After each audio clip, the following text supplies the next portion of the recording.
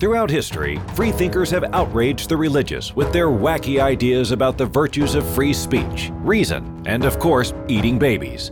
Now, God is dying, and it's time to dispose of his remains. From the pits of hell, Satan sends two puppets of the imperialist West and the Zionist Jews against God, Islam, and tiny kittens to bring you their propaganda and conspire for a new world order.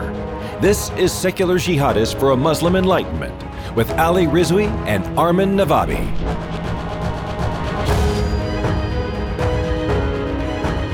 Welcome everybody to another episode of Secular Jihadists for a Muslim Enlightenment. My name is Ali Rizvi. With me is Armin, who's going to very awkwardly greet you right now. Armin, say hello.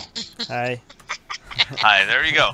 So, yeah, we're talking. Okay, so today, there is a question that I've been thinking about a lot, and I think a lot of people are very confused about, and it's about Muslim homophobia within the Muslim community. It's very confusing to a lot of liberal Westerners. On one hand, they don't want to be seen as Islamophobic, in quotes. On the other, they don't want to be seen as homophobic. And this actually, they have to choose between one or the other, or seemingly so. So what do they do when this homophobia is coming from the Muslim community? And in context, this has actually been in the news in a big way. In the city of Birmingham, England, there have been several schools that have been dealing with growing protests almost entirely from the city's Muslim community for teaching children about LGBTQ plus relationships. And there are several schools where this has happened. Parkfield Community School is one. The other major one recently in the news is Anderton Park Primary. And over here, there are hundreds of Muslim protesters who came out, and they just did not want their little kids to be taught anything about LGBT relationships, even that they exist. So, we're going to get into this, and we're going to get into a lot of different topics over here that stem from this, because this is just sort of a symptom of a much bigger issue that is happening in these communities. And we're very fortunate and very honored to have with us a former teacher at Anderton Park Primary. She taught music there for about 5 years. And she also attended a UK school that had a significant number of Muslim girls in it, and she has a lot of insights to share with us. So, Sophia Johnson, welcome to the podcast. Thank you for joining us. Oh, thanks so much for having me. I'm excited. Yeah, we are too. So, just to start really quick with this topic, you are both, you've lived in the UK, right? And you also live in the US now. I think you're in Austin now. So you're seeing everything that's happening at Anderton Park. I think the most recent development is that the courts have ruled that these protests are a form of harassment, and they've created an exclusion zone around the school, which is a good thing. When did that happen? That's great. Just a couple of days ago, just 2 days ago. 2 days ago, wow. So, yeah. But there is this sort of issue in the UK, especially we've seen with, people, with the Rotherham case, where people they don't want to point out problems in the Muslim community. If evangelical Christians are doing it, if other fundamentalists or religious people, Scientologists, whatever, are doing it, then we can criticize it openly. But when the exact same thing happens in the Muslim community, people are very apologetic and shy about it. So, what was your experience like teaching over there, and how do you view these protests that you're seeing happen? My experience at that particular school, I was a peripatetic, is the word we use, peripatetic guitar teacher. So I actually taught in a range of schools all across Birmingham, and Anderton Park, and it's actually in Spark Hill, and I grew up in Moseley, which is like the next little suburb over. I had friends who, when I was a kid, I knew people that went to Anderton Park Primary. It was a lovely school in many ways, and I really enjoyed teaching there. I was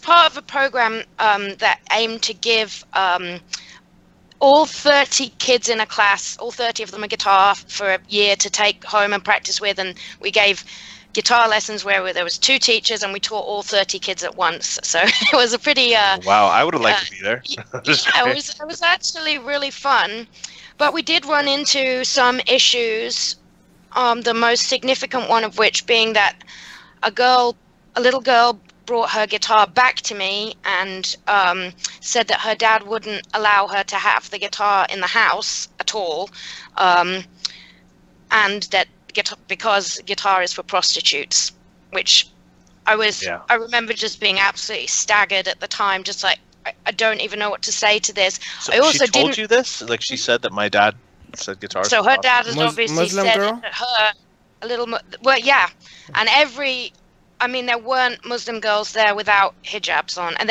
we're age 7. They're age 7, and so I guess with this protest, which is supposed to be about protecting, I feel like the protesters have really hijacked well, there's a couple of things.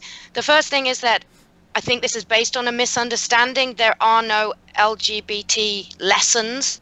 Like, this isn't, they're calling for something to stop, which isn't actually happening. There's no, there's definitely no mention of gay sex. There's none of that. There should be. Well, I don't know. It's 7-year-old. For 7-year-old. Anyway, go on. So there's that. That's one like step at a time, Armin. One step. You got it. Increments. Go on. But I think the objection is to some books, and one of the books I think is about 2 male penguins and an egg, and the other book is about a boy that wants to dress up as a princess. That's what this is. So how we've ended up that the protesters are saying that kids are being taught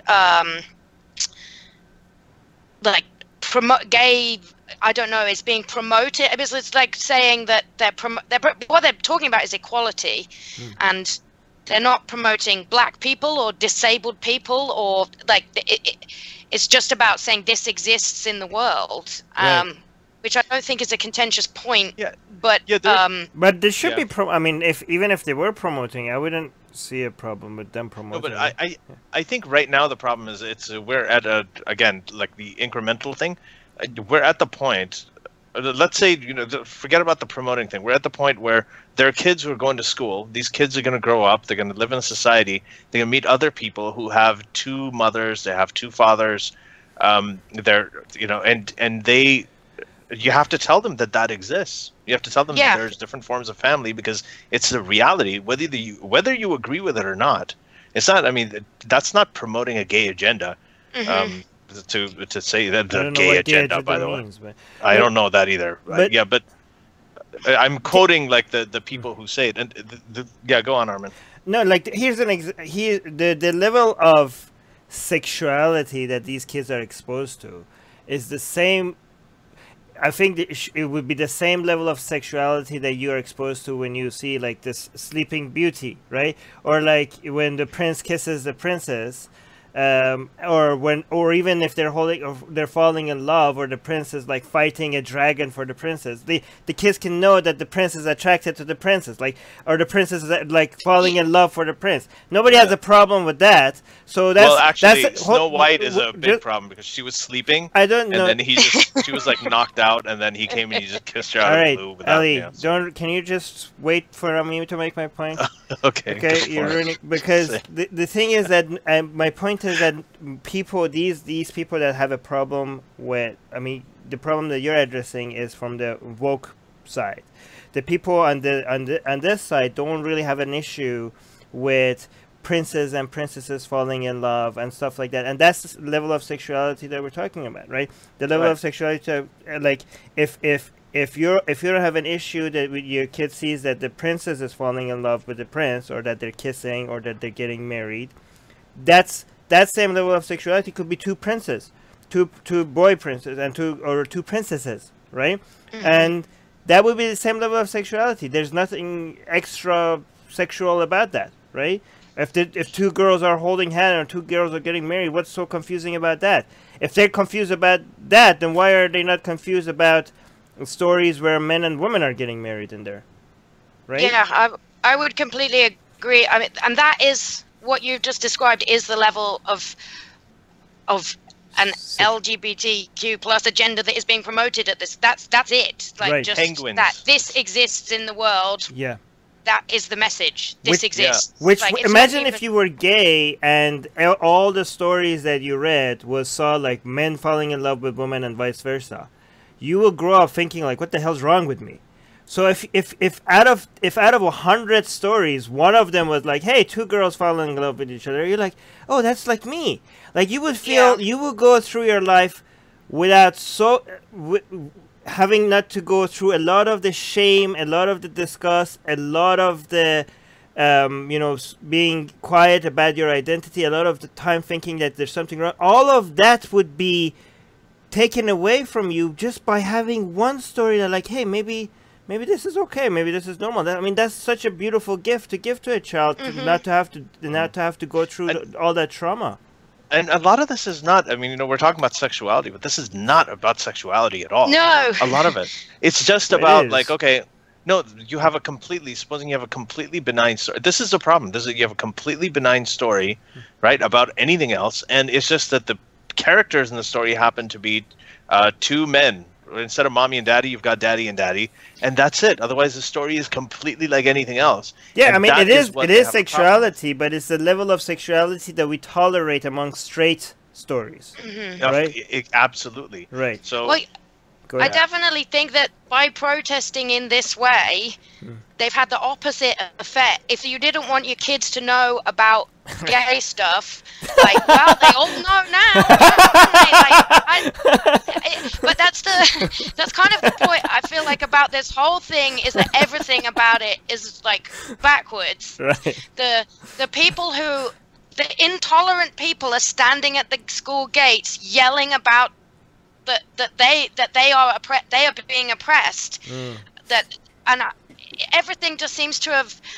And I'm really glad that we did just get that the ruling about stopping them from assembling outside the school, so that these kids can go to school. Because what this is, this is about education and what kids are being educated. Well, all of this is just stopping education, just like taking the guitar off the girl, saying she can't do it. That is actually a hindrance to education. And I, just come from this at a point of, as a teacher, I've taught guitar since I was 18. I love teaching guitar. I particularly, as a female lead guitar player, like teaching girls. I want to give girls confidence to be like, this is not just for boys. And to be like, age 7, take it out of the girl's hand and be like, you can't have this. This is not open to you. To me, that's an infringement of her right to learn. And the protesters are taking a moral high ground that they have in my opinion, no right to take, because they are the people continually putting impediments to their children's learning, and now they're suddenly all concerned about what it is. You don't get to pick and to me, it's logically inconsistent to get to pick and choose like that. What about the people that say like, listen, these parents have the right to decide what their kids are exposed to, not the school, not the government? Well, I just don't think that's not what the law says, is it? Homeschool them. Homeschool, don't send them to school then if you really feel that strongly. But I think that, I would, if it was up to me, I don't think religious schools should be allowed at all. Oh, I feel like it's brainwashing. The response I would give to somebody that would say that, I would think that actually parents are the worst people to decide what's good for their child. Like I would trust institutions that have done a lot of research, a lot of there's a lot of science behind what's good to teach you. Like I think a lot of people think just because something came out of you, that means that you own it. I don't think that. These are little human beings that have rights, and if the parents are not looking after them properly or educating them properly, a lot of people think I see the government having to should have a limited role, but I think that children, especially if the parents are not doing a good job, that the government definitely have to come and step in. That is legally how it is. So legally, what happens is, and we went through this in bioethics in medical school, and you learn about this, is that if there's parents who come in and their child needs life-saving treatment, and they say, no, we're just going to give them some willow bark or some crap like that, then you are legally allowed to take those kids away from the parents, and the state is allowed to give permission to administer that life-saving treatment. So, and it's a moral law, I think, too, because if its government's supposed to take care of its citizens, I think the main citizens that it needs to protect are the ones that can't protect themselves, which includes children, especially the ones that are not being looked after properly by the people that they trust the most. Right. I mean, kids before the age of 18, at least in the U.S. and I think in Canada too, are actually under the state's guardianship. The state has precedence. I mean, parents, often they're both. the parents have as much authority that people usually stay out of the way. But when you get to a point where you're causing any kind of sort of irreversible harm, then the state does get to step in, and nothing can stop them. So, I guess the medical situation is a lot, more that's about life and death. But getting women, I feel really passionate about women being educated, and we sent Malala came to Birmingham to be educated. We have a fantastic school system. We have.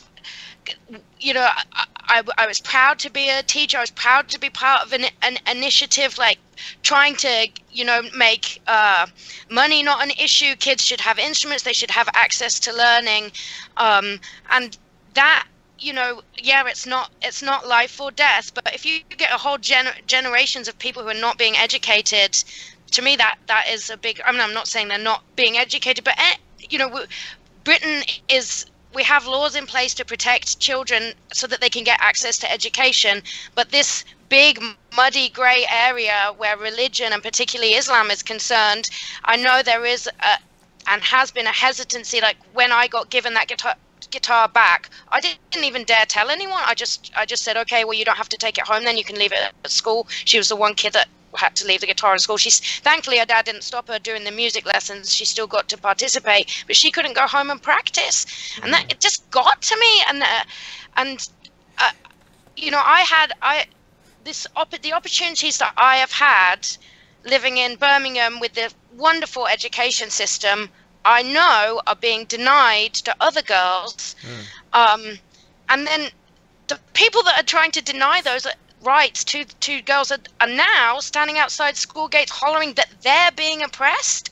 To me, it makes no sense. Has Malala has Malala Yousafzai, because she is all about all girls getting educated. I mean, what you're talking about, and by the way, it's so well said, and what you're saying is so well articulated. I feel like I want to take clips of what you're saying and put them out there. We probably will. But shout out to Hannah, because she does that for us. Yeah, Hannah.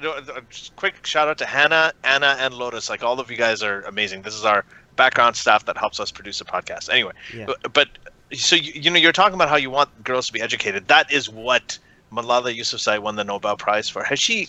And considering that she was in Birmingham, has she commented on this? I would hope she has. Not that I've seen, but that doesn't mean that she hasn't. I looked up today a bunch of. Weirdly, Katie Hopkins has got involved. Did you see? You know who she's she on is? The wrong side. Okay, so. But she went.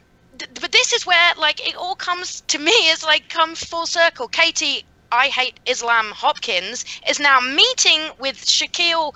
What's his name? Afsar, and they agree about this. What? Well, because they're right. Because this is what. Okay, this is why I could never understand the marriage between the liberals and Islam. Because Islam is right wing, and this is something that people have predicted for a very long time. And first, people were confused. What the hell? Why are liberals getting in bed with Islam? This is a right wing ideology.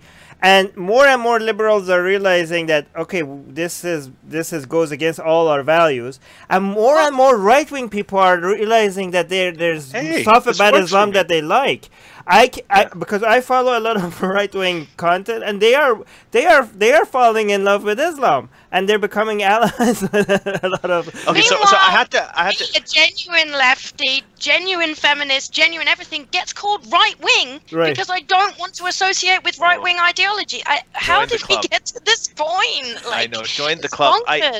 And that's I guess. Yeah, I mean, yeah, you this guys is the next must thing. feel a lot more with this than I do on a limited scale. Yeah. No. Well, I mean, you're gonna catch up, and it won't be a bad thing. So this is actually the next thing I wanted to talk about, the Katie Hopkins. So I was looking at a picture of Katie Hopkins standing with the people leading these anti-gay protests. Right. And she has gone. She is totally anti-Muslim immigration, anti-everything, and now she has found common ground with these Islamic conservatives who are protesting LGBT, teaching to kids' schools, and she's in alignment with them. Yeah, similar like thing, we hate gays, you hate gays. Let's get together and hate gays together. So similar thing actually happened where I'm sitting in Ontario. Okay, so in Ontario a few years ago, and still on time, there were these similar huge protests because there was a sex ed curriculum that was proposed by, and this isn't just a primary kids, it's a sex ed curriculum that would be inclusive of LGBTQ relationships, right? Again, nothing overtly sexual, just that they exist. Okay, and this is how it happens. And a lot of Muslim people came out and they protested it. One of them, one of the things that was around was a book, and this is a book by someone who is a not huge fan of Armin and I, Ina and Ice Mangoes. On Twitter. She doesn't love us, but this is one of the amazing things she did was she wrote this children's book called My Chacha's Gay, which is about a Pakistani family where the uncle was gay.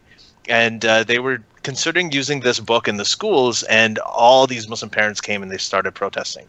And now the conservative government in Ontario with Doug Ford is doing the same thing. They're trying to cut this stuff out of the sex ed curriculum.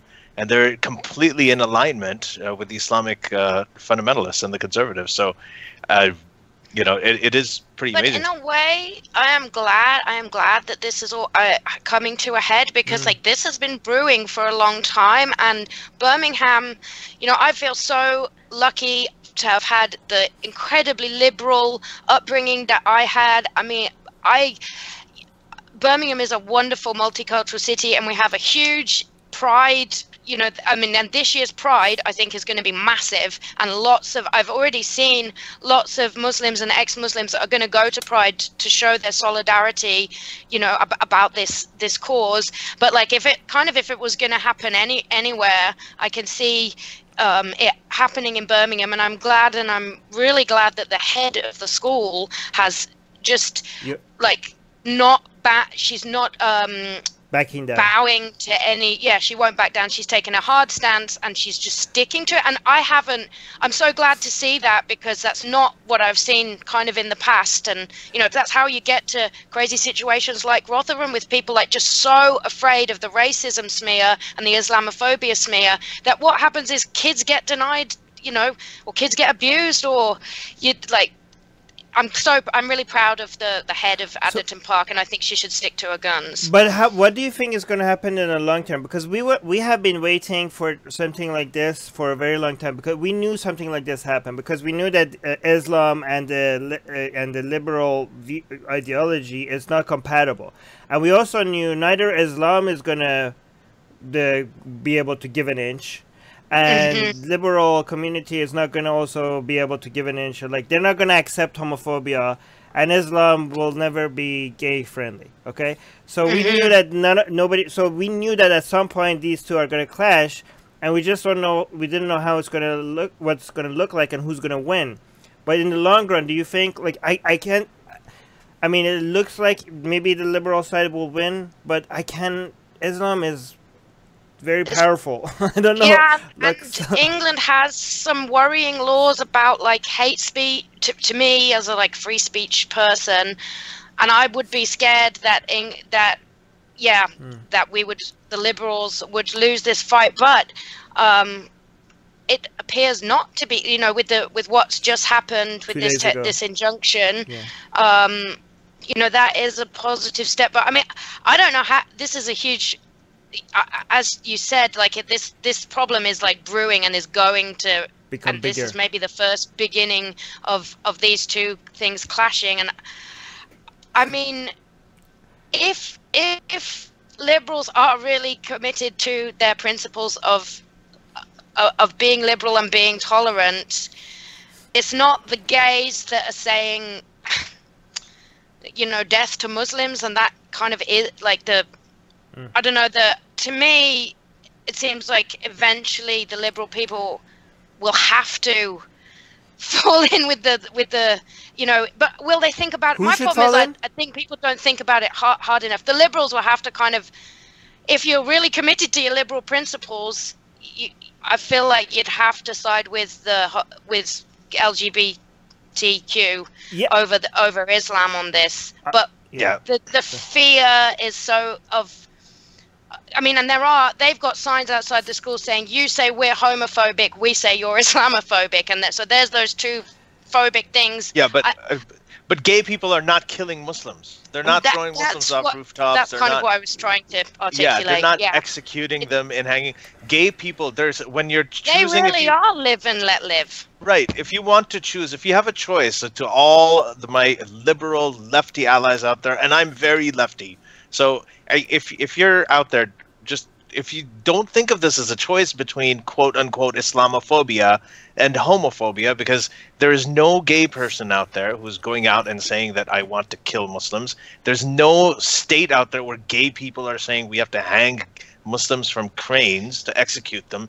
Like, being Muslim is not a punishment. In fact, we have people like gay public intellectuals in quotes, like Glenn Greenwald and everything, who come out and they defend Muslims, you know, and Muslims' rights all the time. It's just so this is what's happening. It's a false choice. What's happening here is just the beginning of I think what's going to be a much bigger and a global battle, because again, this is where the union between the left and Islam is going to end. This whole LGBT thing is where the battle line is going to be drawn. And neither side is willing to give in to the other side on this one at all, right?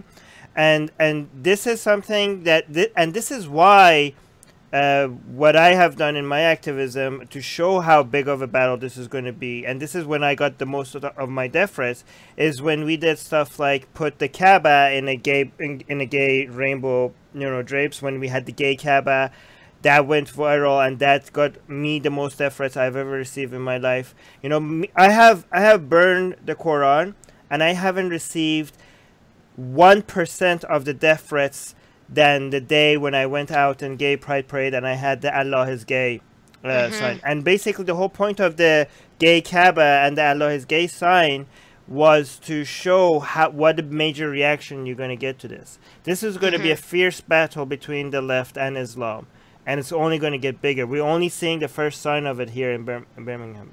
Yeah. I kind of feel like bring it on. Like it's time. We need to have this with this. You know, people like Jimmy Bangash, who I've heard on the podcast, and you know, I hope that more gay Muslims and gay ex-Muslims, that those are the voices I feel like we need to hear, and they hopefully will be empowered to speak up a bit more. I mean, interestingly, I did read that there's a lot of people at Anderton Park, parents who are actually in full support of the school's stance, but they don't want to go out and protest because they're kind of intimidated by the religious and they're worried about appearing to support the school. You know, I think, you know, obviously the squeaky, what's the squeaky wheel gets the grease, or whatever, like the people that are shouting the loudest are dominating.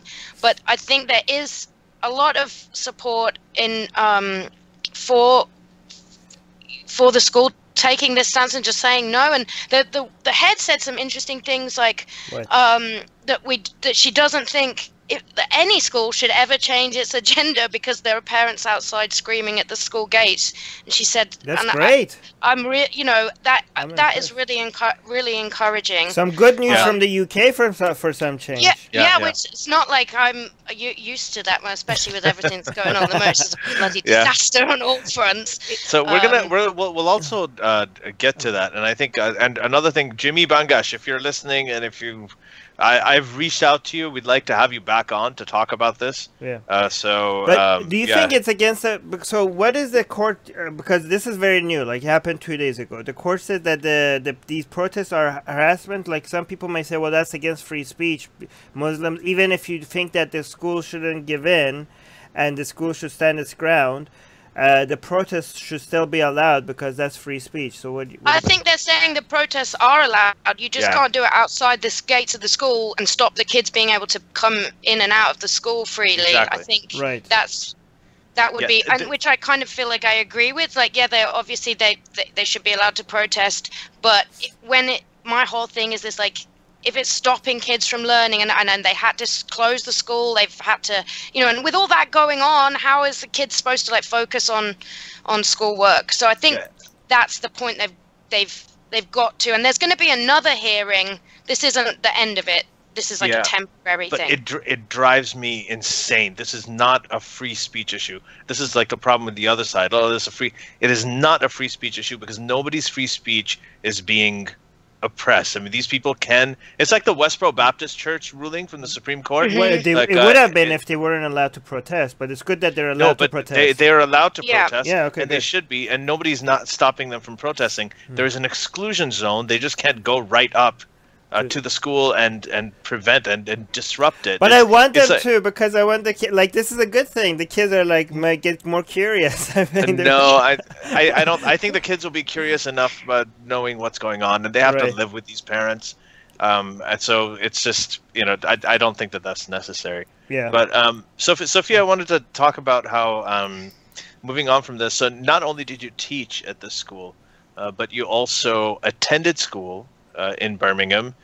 You attended, can I say the name of the school? Sure. Swanshurst? Yeah. Yeah, Swanshurst. So this was, at the time, it was the biggest all-girl comprehensive school in Europe, with about 300 girls in each year, and a total of about 600 girls overall. And 1,600. 1,600, you're right. Yeah, my math is, about as good as mine.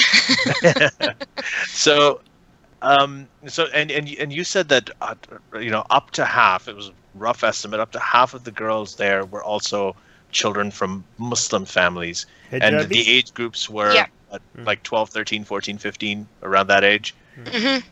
And you had some amazing stories that you told me. So what was that experience like? So I went to a very liberal hippy dippy primary school, so that's from like 4 to 11, and I am the child of two very liberal people. I was not christened. I've literally basically had no contact with religion at all. It just wasn't part of my life. We sang at school, we sang Yellow Submarine in assembly, and like it just, we had Christmas, and I knew we did religious education. I remember going to a Sikh temple and a but it was just like it was just part of like everything else I was learning. And then people believe this, but I never had to read any of the book. I never had to do anything. So when I went at age 11, went to Swanshurst, it was my first like real contact with religious people, really. Muslims mostly. Muslims, and I was shocked and kind of horrified. I was, because there were, I was told straight away, like by little hijabi girls, like they weren't going to do any work at school because because when they were 16 they were going to an arranged marriage in Pakistan anyway, so there's just no point doing any work. Like, and I was just staggered, like, what do you mean? Like, I already had plans to go to university age 11. I knew that I wanted to like educate. Brought up in a liberal home, books were all around. I was encouraged to read, I was encouraged to ask questions, and then I came up you know, in secondary school, just against like, no, you can't play the guitar. No, I'm not allowed to have music lessons. I'm not allowed to have a musical instrument. You know, and I couldn't believe it. And then, I mean, not to say that all the Muslim, there was also like a lot of very hardworking Muslim girls who were already on a route to like being a doctor or a, you know, they're definitely seen, and they were obviously from more liberal Islamic homes as opposed to then there was, and a lot of them didn't wear hijabs. A lot of the girls that were, I mean, probably the worst thing I can remember is definitely in year 9, so we would have been 13, 14, Shabna disappeared to an arranged marriage in Pakistan and never came back. Oh my god. Yeah, you said that you remember at least 2 girls disappearing. Yeah, and it was just accepted. It was just like, what happened? Why is she not coming to school anymore? Oh, arranged marriage, Pakistan. Gone to Pakistan, marry a cousin in Pakistan. Yeah. 13, 14. I hadn't even kissed a boy yet. I was like, I was still, you know, I was terrified. To me, and then the Islamophobia, like, you know, when I found out that in this religion I would not be allowed to wear what I want, I would not be allowed to be friends with who I wanted, I would not be allowed to pursue my whole life dream. I'm going to be a guitar player, I'm going to be a songwriter, that's what I'm doing.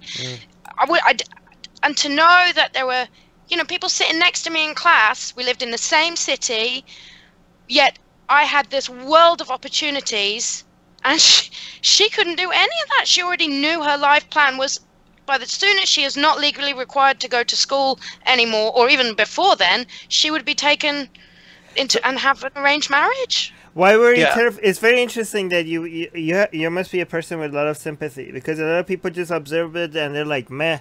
But you're like putting yourself in their position and you're scared, like you're like you're terrified. Like why did that impact you so much? I'm not I just couldn't believe. Right. Like shock. I think shock, and because, you know, my dad and mum were just so liberal and supportive of every endeavor that I wanted to pursue, you know, and my dad's a musician, and you know, when I said to Dad age 7, which I think was pretty much the result of having watched Back to the Future and seen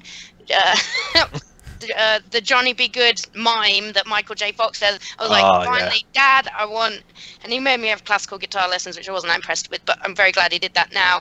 But, you know, I said I want to do this, and my dad made that available to me. I also remember being young and being like, I remember telling my dad that I was really worried about how big the universe was when I found out, and that how small I was. And my dad was like, well, you and like the rest of humanity, Sophie, this is what keeps philosophers like awake at night. And he got me books on philosophy, and like, you know, if I came to my parents with questions, they would just provide stuff for me. And it what I was being told at school is that these girls did not have that. Their parents did not provide opportunities for learning for them. And then what really got to me was that, and you can't even have an opinion about that. If you say anything, you're racist. Like, oh, they told you that. Who told you that? Girls at school, and it was just the general feat. Like, even now, like, I was nervous to come onto this podcast because I'm so scared that somebody's going to take something. You know, I want to like give massive big qualifications. I obviously know that anti-Muslim bigotry completely exists. I watched it with my own eyes. I had white friends that would call people Pakis. I've never used that word as a kid. I never use it now. But I'm like terrified of the racism that somebody's going to take what I say and say I'm attacking Muslims. Yeah. Did you say anything when you were in school to anybody about your opinions? No. No, and I didn't even tell my parents. Why? So, I Sophia, I knew that I couldn't, because I don't know how I knew. And what year was this? This how many years ago was this? It will have been 1993. So even then, the atmosphere of fear was there for people not to be able to talk, and now it's worse, right? So Yeah. we have created a situation in the UK right now where people have opinions and they're just not talking about it because they're afraid of the consequences. I know lots of white British women who have really strong opinions about the hijab and about the hijab being, you know, in primary schools and but they will not. I know they wouldn't ever talk about it publicly because of the fear of, even though the result of that is, to me, the reason that I'm refusing to be silenced, although I haven't been posting on my Facebook. I took a lot of flack, which I know you want to come into talking about this.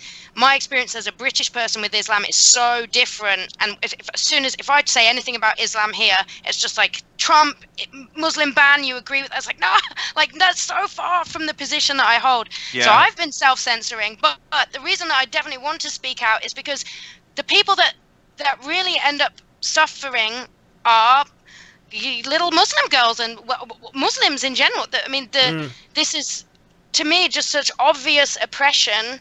Like, if, as you said, I you know, when I moved to America, suddenly, like, if I got pregnant here, I don't know if I'd be able to get an abortion. Like, that is shocking to me. Like, I can't. But that's not the reality I grew up with. That's like what I'm dealing with now. What I grew up with was what Islam was doing to Muslims. To me, would you I didn't see people. Would you get into legal trouble if you? I would have been worried about school. Yeah, I mean, we're at a point now, which, I mean, and maybe this is right, but when in my training for teaching guitar, I was told I'm not allowed to touch a kid. I'd have it to move their finger on the neck, or I have to say, is it okay if I touch your, you know, hands? Can I move your finger? I mean, goodness, well, they would have, if they'd said no, it would have been like, okay. Yeah. No, but if you said something, it sounds like just a second, Ali, if you said anything against Muslim Islam, for example, is there would you get into any legal trouble? In England, I would have been scared of that. Yeah. So okay, and you think the government is basically by doing this, the government is encouraging oppression of Muslim kids by doing so. I think okay. So. If we're at a point where nobody can speak out about this, right, then okay. Or just if you do, and this is, I guess. Sorry, Ali. In answer to your question, like, what should we do about homophobia and Islamophobia? So the one thing I don't know, but I think we should take the narrative back. Why can't people like me talk about it? Like, but I've always felt like, and I almost in my email to Ali when we started talking about me coming on this show, I was like, I don't know if I should even say anything. I'm worried about, you know, a white woman talking about this, you know, and like this cultural sensitivity, but I just have to try and keep reminding myself that this isn't about culture. This is about a set of ideas that I can see and know from my own experience is massively impacting the lives of people around me, and especially when I was growing up. And that is reality. Even if I'd never said about it, and I've certainly started talking about it a lot more now, but yeah, you know, I definitely, the fear of just being, you know, people lose their careers and people lose friends. I mean, I've already lost friends here, or I think been totally misrepresented, and had to do a lot of work with people to get them to understand that I am not, this isn't about racism. This isn't about not liking brown people. This is about actually me saying, be caring about brown people as much as I care about white people. Yeah. If we can say, like, religion is doing terrible things in America, preventing stem cell research, stopping women get access to abortions, and that, why can't I say, and in England, because this is what I've experienced, Islam is stopping kids learning in some, you know, the extreme situations, it is stopping kids learning. And these protests are outside this school, all it's doing is just stopping kids learning over a non-issue, over a misunderstanding. And that, so people like Katie Hopkins and Shaquille Afsar are like in the news, and somebody like Jimmy Bangash, who I think would have a really good, interesting perspective on this. You know, he's not out there, but they will report if he takes an Allah is gay sign somewhere. They'll report about that, you know. But, and I just feel like people aren't, the left aren't interested in listening to what I've got to say about this, or I want to point out need like that what to change. Yeah. So what I'm hearing from you is compassion for Muslim girls or girls raised in Muslim families. If you didn't care about them, you wouldn't have to say anything. All you have to do is just say, I've got my guitar, I'm doing my thing, I'm going to pursue my career, I'm going to go to college, go off and get arranged marriages. That's your culture, whatever, do your own thing. That's what the regressive leftists do. They don't care. They don't, like, if I go around and I put my wife and daughter in head-to-toe burqas and I walk around the streets of Toronto, the sort of super like pseudo-liberal types are going to walk around. They'll be like, hey, listen, that's his culture. We got to respect it. They like that. They chose that for themselves. Mm-hmm. And then on the other hand, if there's a white guy, right, with ginger hair and ginger beard and freckles who walks around doing the same thing with his white daughter and all covered up, they will lose their shit. Because there's a different standard. There's and that is what the bigotry is. So what you're doing, you have compassion and you have empathy. Well, that's what I definitely logical consistency. If I don't take this shit off white religions, why do I have to take it off a brown religion? It's just all bullshit. Like across the board, I don't think religion should be made any concessions to. It should not be part of public policy. It should not be part of education. And Islam doesn't get a pass. Why does Islam get a pass? So you've got Katie Hopkins, kind of allying with these guys and having photo ops with the Muslim protesters against LGBT. You've got Doug Ford here in Ontario, implementing the same kind of sex ed curriculum changes that all of the sort of this homophobic Islamic conservative parents wanted for the kids. And, you have these alliances happening. And whenever you talk about things, you get blamed Trump, Muslim ban, all of this. How much has you trying to speak out as a white liberal atheist against all religions, including Islam, how much has that been impacted by the rise of this sort of right-wing thing, like especially in terms of liberals taking you seriously? Yeah, well, it definitely, it hasn't helped. I don't want to be associated with right-wing people, but they're dominating the narrative about this because the left just won't even touch it. And I seem to spend all my time, if I ever talk about this, just trying to distance myself the whole time. And I feel like it's like it's to do with other people not really understanding the complexity of this issue and what is actually even going on here. That this weird unholy alliance between the liberal left and the brown right, like it's so logically inconsistent to me and so obvious to me that I find it hard to even understand that people don't understand that. They can't see what's going on. Isn't that the good side effect of this whole mess is that now maybe we could win some of the liberals back? I mean, a lot of them are on our side already, but we could win. I mean, a lot of people are having a "we told you so" dance right now with, going to the left, to a lot of people on the left, and a lot of people on the left are realizing that this is what Islam is, I guess. Yeah, right? they have to. I agree that, like I said before, I'm kind of glad that this is all happening because these people that are claiming to be feminists and then supporting the hijab and claiming to be pro-LGBT, but saying it's fine for there to be Islamic homophobia. Right. Their logical instinct, they must be confronted with it because, and as well, I have to hope that my fellow liberals, that when they are confronted with it, will kind of see sense. I think a lot of this is because they haven't gone far enough into the issue to even realize really what's happening. And I hope that with more light being shone on this issue and more people being forced to think about it and really forced to address this, that hopefully some more liberals will come back. Are you optimistic? Are you both of you? Are you optimistic about the future of UK or pessimistic? I don't know. That's a hard question. I'm both. So I feel like it could go either way. Okay. I do. Yeah, that's Armin. You took the words right out of my mouth. That's what I was trying to say. Like 1993, when you were in school and you couldn't say these things, right? today we're talking about it on you're talking about it on a podcast to like an ex-Muslim Iranian and an ex-Muslim Pakistani guy who grew up in Saudi Arabia. You know, there is the Rotherham scandal that was going on for years, thousands of girls, unsaid, unspoken of, even though people in law enforcement knew about it. Now, this mass sexual abuse of women and of girls, of young girls, and now it has become the news. You know, the courts have acted on this. So they have come out and they've said, you know, okay, we're going to put an exclusion zone. These people, these parents are harassing them. This conversation is happening, and I got to tell you, like privately, a lot of leftists I know, they say exactly what you do. Like they said, I haven't. Why said privately though? Why privately? That's what I'm trying to get at. Because we're still working to shelve this whole fear thing that's like. And she just mentioned it. Sophia just mentioned it. She just talked about how she was afraid to talk about this and even nervous coming on the podcast because, and this is there's safety in numbers though.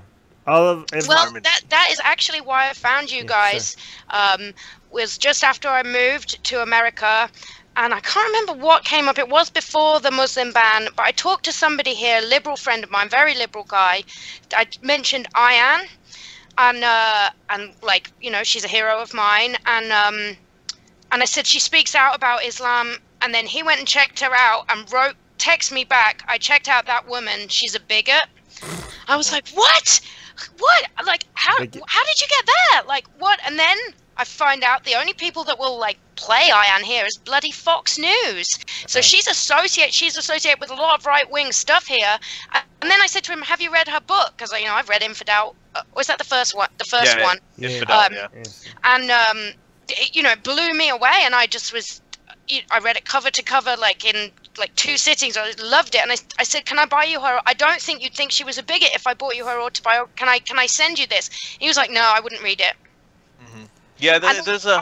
I started like really thinking like, oh my god, am I on the wrong side of the fence here? No. Am I like this guy? I agree with everything. Like, and then I did a Google. I was like, somebody else must be talking about this, and I found your podcast. Oh, really? Like, I found the podcast because I came to the internet to try and be like, this is more than just a feeling that I have. There must be other people, and I wanted to find also, you know, brown people talking. I mean, I've been, you know, the Four Horsemen and Sam Harris, but like, I didn't think that would be good enough for my friend. He would just be like, well, it's more white people talking about brown religion, you know. And so to find you guys and find Yasmin and Faisal and like, I listened to that first episode and was like, finally, like. You were about to say thank God. I tried. Yeah, no, it's okay. You can thank God. But Ali is looking. Ali, you're looking very brown today, so that's good. Yeah, but honestly, I wanted to say that this is. Armin, you know, you're saying that, you know, why can't we say it? We talked about this with Sam Harris also when he was on the podcast. You know, we have an element of brown privilege here. Yeah. In this particular area, fair. It's a weird little oasis of brown privilege where we can say these things. And I remember telling Sam, I said, look, you know, one thing I can do is, what about this approach of me relating to people who are Muslim, saying I grew up that way too. We have an identity together. Now let's lock down the identity connection. Now let's talk about ideas and sort of disarm them that way. And he correctly said, that's not scalable because you can do that and I can't do that. And that's bullshit. And no, but it's not. Mean, that's your brown privilege speaking. It is really, really it is your brown privilege.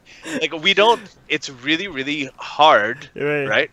To do that for someone who is white. And I have people who have come up to me all the time, and I mean this like privately, even the most lefty liberals, they'll say, oh, okay, even Obama, okay, he did an interview with Jeffrey Goldberg, right, when he was about to leave office, and he said something like, he suggested that, you know, the Islam needs a sort of a kind of reformation process like the Christianity went through, and then he also said that, you know, I'm seeing in Indonesia, and he grew up in Indonesia, partly, he said that I grew up in Indonesia, and now I'm seeing that, there are all these. There's increasing fundamentalism there, because more and more women are wearing the hijab. So people got really upset. They're like, oh, just because people are wearing hijab, you mean it's becoming fundamentalist? So he kind of gave it away a little bit, that he does think that when people wear hijab, that's a more fundamental, progressive kind of thing. Can I say something? I just think it's so bizarre that the group of people that used to be for civil rights and used to be, that started movements that wanted to convince people that skin color doesn't matter. Yes. Are now the same. Now those are the group of people that are most obsessed with people's skin color. Yeah. It's like socialists are always obsessed with money, you know? It's like, oh, what about the money? It's so funny. It is it's madness to me that, like, I don't want to go down the, like, why are we trying to find ways to separate everyone more? Like, wasn't the whole point that, like, we're just a human race and that we should have universal standards that apply to everyone? Right. The last people I thought that would be saying, no, we need special cases for certain people of certain skin colors was the left. That's, to me, I mean, the fact that you had to come and check us because you were looking for people that are saying the same things, but no, because they're not. I mean, that's it's silly. No, but a lot of people are doing. I mean, we're a podcast. It's just audio. For most people that check our content, it's just audio. Like what? Yeah, but it's just the content that matters. That nothing else should matter. No, but a lot of people do that. Maybe more are into who is saying it. Like, they would never. I mean, and God knows I am not a Trump supporter, but anyway. But if he did something good, if he actually did something that I agreed with, I wouldn't have a problem agreeing with him just because it's Trump. He's perfectly capable of doing good as well as it, but it's like there's a thing on the the left that they won't ever even say he could do anything good because it's him. The black and white thinking. It should not be about the person saying it. You should be judging the idea on the merit of the idea. It should be able to stand alone as a concept. It can't be okay if this person says it and not okay if this person says it. Exactly. That's bullshit. It is. Like, Yeah, there's a meaning depending on who's saying it. Exactly. Okay, so like Nope. Yeah, I absolutely despise Trump, and I think most people know that. But I did write an article praising his speech that he did in Saudi Arabia a couple of years ago. So I wrote it for HuffPost, and it was like, what Trump got right about his in Saudi Arabia, and I praised it, and I got so much flack. Even though I always write against Trump, but I just wrote one thing the tribalism of the left is really, really strong. They will turn on you, and. I mean, that's the other thing, for me, being worried about speaking about this is like, I don't feel like my side, I'm a lefty, basically, has any, that they would turn on me that's why I'd never said anything at school. I would they will turn on you, and then they get vicious and tribal, and, I mean, I'm not saying the right doesn't do that as well. Yeah, I was going to say that. They're obviously the right does that, but they will willfully misrepresent my ideas to put me, instead of like trying to like retain me for the liberal side, they just want to dismiss me and throw me away to the right. Why? Yeah, and the right is like, right is like so happy, like, okay, give us more recruits. This is great. Like every time, like especially the Generation Z people, when they are like, hey, I have some questions about this. I'm scared about it. Like, oh no, you're racist. Or like, you belong to that tribe. So they're gonna. What do you think they're gonna do? They're gonna be like, okay, let me go find the tribe that they're telling me that I belong to.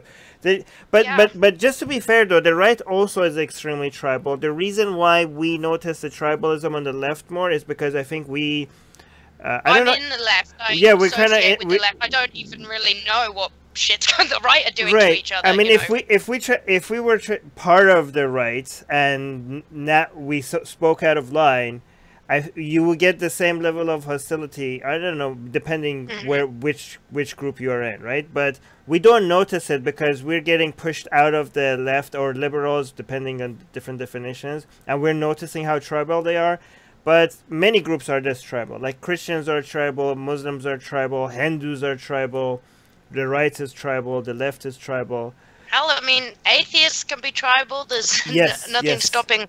Yeah, atheists are. I mean, we know that. Yeah, they're tribal, and the way you could discourage tribalism is by constantly discussing your disagreements with each other.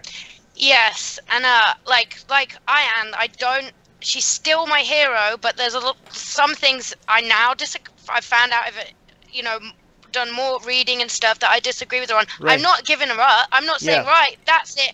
I found one thing I disagree with Iron Hersey Ali about. Therefore, she is no longer my hero. Her life story, her incredible work is Right. all reduced to nothing because I disagree with her on one thing. Or Since many when things did even. that become a thing Right. that we do? That No, I you mean, know, I mean, I'm It's anti. happening One of everywhere, one of my main things is anti-reform, right? And Ian Hersey Ali's really. book.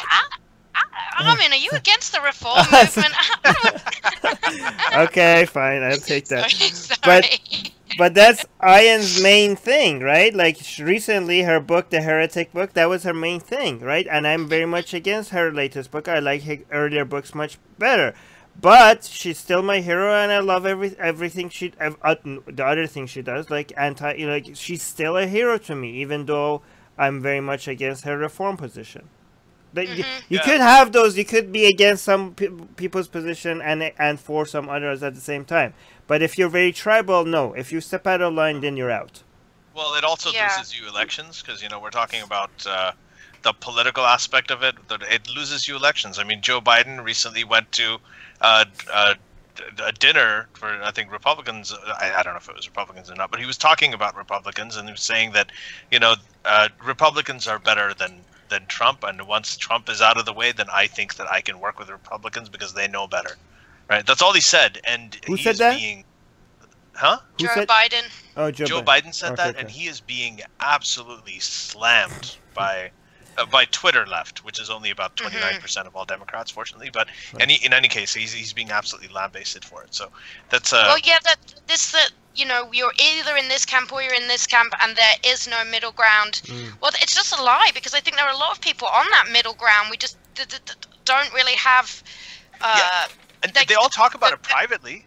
Yeah. Right. They all come to. I mean, there's people who've told me that I actually was with Armin. Armin and I did an event in Toronto, and then after that, there was this guy who came up to us. I remember at least he talked to me, and he said that I like the stuff you do. White guy. He's like, I like the stuff you do, but I can't post about it because I don't want to lose my job. I don't want to. And that's what the problem is. That's our brown privilege thing, because it's not just a matter of being shit on by your friends or being called a bigot by your family or racist. It's also about these people, if they say something and they retweet or repost an article, something that I wrote or that Armin put up that has to do with, that's critical of Islam, I can get away with that in my work because it'll be like, he's from the community. But if that guy agrees with me and he posts it, then his coworkers could be like, I don't want to work with this guy anymore.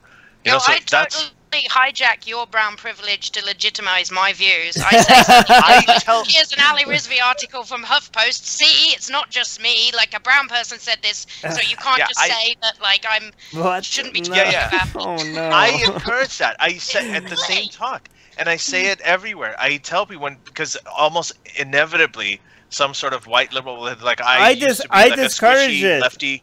I used to be like a hold on one second. I used to be a squishy lefty sort of regressive type, and then I read your book or I heard your podcast or whatever, and now I get it, right? But I don't know how to support. How do I support? How do I do this as a white man? How do I do this as a white woman? No. And I tell them openly. I'm like, just do it. Refer to us. Go around and say, hey, listen, this guy's my friend. I'll tell them that I grew up showering with you. It doesn't matter. Okay, can I respond to this? I tell them, no, don't use me. Tell them that this is my opinion, and if you need my skin to be brown for you to listen to me, then you're a fucking racist. All right? Yeah. Tell them that. Tell them that if you actually maybe refer them to Ali, and then if they agreeing, then call them out on the race level. But like, hey, I was saying the same thing, and you didn't listen to me. Now a brown guy is saying it, and you're taking it seriously. You're a fucking racist. Just call them out. Sure. Yeah, because that's what it is. It's racism. If it's not okay for me to say it, but it's okay for you to say it, then that's racism. I mean, how is it not? How is that not racism? How is that not racism? It is, yeah. Anyway, but so I wanted to. But can I just mention like why I am optimistic? Like I complain a lot and I shout a lot, but I'm actually optimistic, and I want to see what Sophia thinks about this, because what I look at to see that this whole woke cult thing, I think it's a temporary thing. I think traditionally, I have more problems with the right socially, not economically, more problems with the right than I have with the left. I think that these problems with the left is new and will die. The reason why I'm hopeful is because I look at at least in the United States have went through something very similar to the woke cult during the Red Scare. And it was actually way worse than this. Like, if you look at people now being accused of being racist or Nazis or white supremacists, people used to be accused of being communists, left and right, just because they attended this meeting at some point, or there's a picture of them with somebody, or they just shook a hand of something, or they just said something in favor of unions at some point. All of a sudden, they're communists, right? So people were getting communist accusations all the time. They were losing their job. The government was even involved. The FBI was investigating people. And also the threat of communism was just like the threat of white supremacy in the West is being exaggerated, even though it's there, but it's like being exaggerated of how big of a problem that is. The threat of communism back then was being exaggerated. Like, now that historians look at it, the Soviet Union was never in a position to destroy United States at that point, but people were thinking that it could happen any day. And another similarity between the Red Scare and what's happening right now is that the actual spies, the communist spies, benefited from the Red Scare, because their accusations were spreading so much that it was really easy to get under the radar and not get noticed.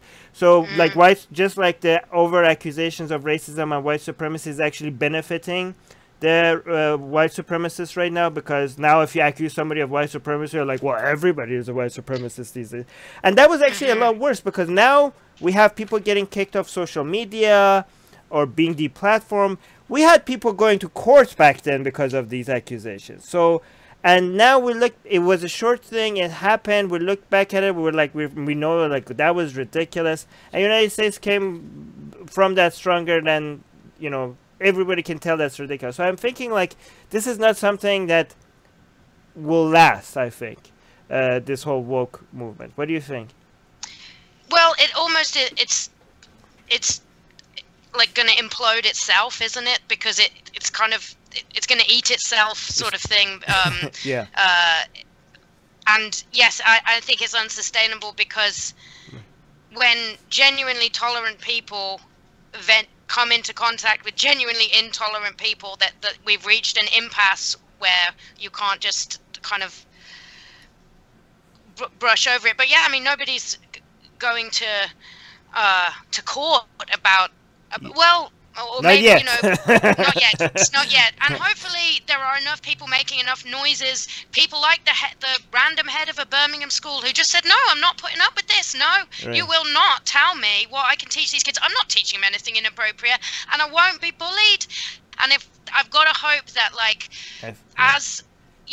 more information and we get more clarity on this issue, that people will feel more sure of being able to take a stand, like the head, and know that that this whole thing is just a descent into madness. Right. And I think it's peaked. I think I'm hoping that this is the worst of it. I think that we're gonna go down from now on. Yeah, I actually agree with both of you. I think that this thing with homophobia, in homophobia in Muslim communities, this is going to be, the crux of it. This is where, people will be able to choose. It'll be the wake-up call for a lot of liberals. It already is. Right. And it's a big issue. So I think that's what it's a shame that it didn't happen with the other issues, with all the oppression of women and girls and everything. Like, seems like that's all okay. But FGM is okay. Because it's their culture. Because the fundamentalists are bringing this up. They really hate gays. I mean, they hate women, but they can't really. It's half the population, and we've got a lot of rights now. But they really hate gays, and they've brought it's in a way it's brilliant. They've brought this all into their opening up the world. Come look at what bigots and homophobes we are. We're going to show you. You know, that's what we want. We want people to see that and be like, I want nothing to do with that. It's not, Muslim people to stand up and say, this guy doesn't speak for us. We're fine. Tell people about, some people have two mummies and some people have two daddies. that's fine. We're still a Muslim, and we can, like. Yeah. I feel like he's shining a light on it, and it's going to backfire. I hope. Yeah, there's. Yeah, go on. We talked about recruiting from the left. This is why what Ali said, I think it's one thing we need to take to the right as well, right? Because there are some people, the right is not, like we have a lot of people on the right that they just discuss it by anything LGBT. But they have also a lot of people on the right that LGBT doesn't, they don't care, like it's fine, but they're more concerned about Islam. And I think with the people on the right that care more about Islam, we could go to them and be like, listen, you support LGBT. This is the weapon against Islam. Like we should be like the war against Islam. The front line should be the LGBT. It's the gays. It's the gays. Yeah, we should be. This should be charging with the gays at the front. This is how you win the war against Islam. Yeah. And again, I think people like Jimmy Bangash Right. they're going to be at the forefront of this. I was so moved by how he spoke on your podcast. So moved. Oh, that he's was one of- amazing. He's really and he episode. speaks like that everywhere he goes. That's how he does. He just really moves like, people.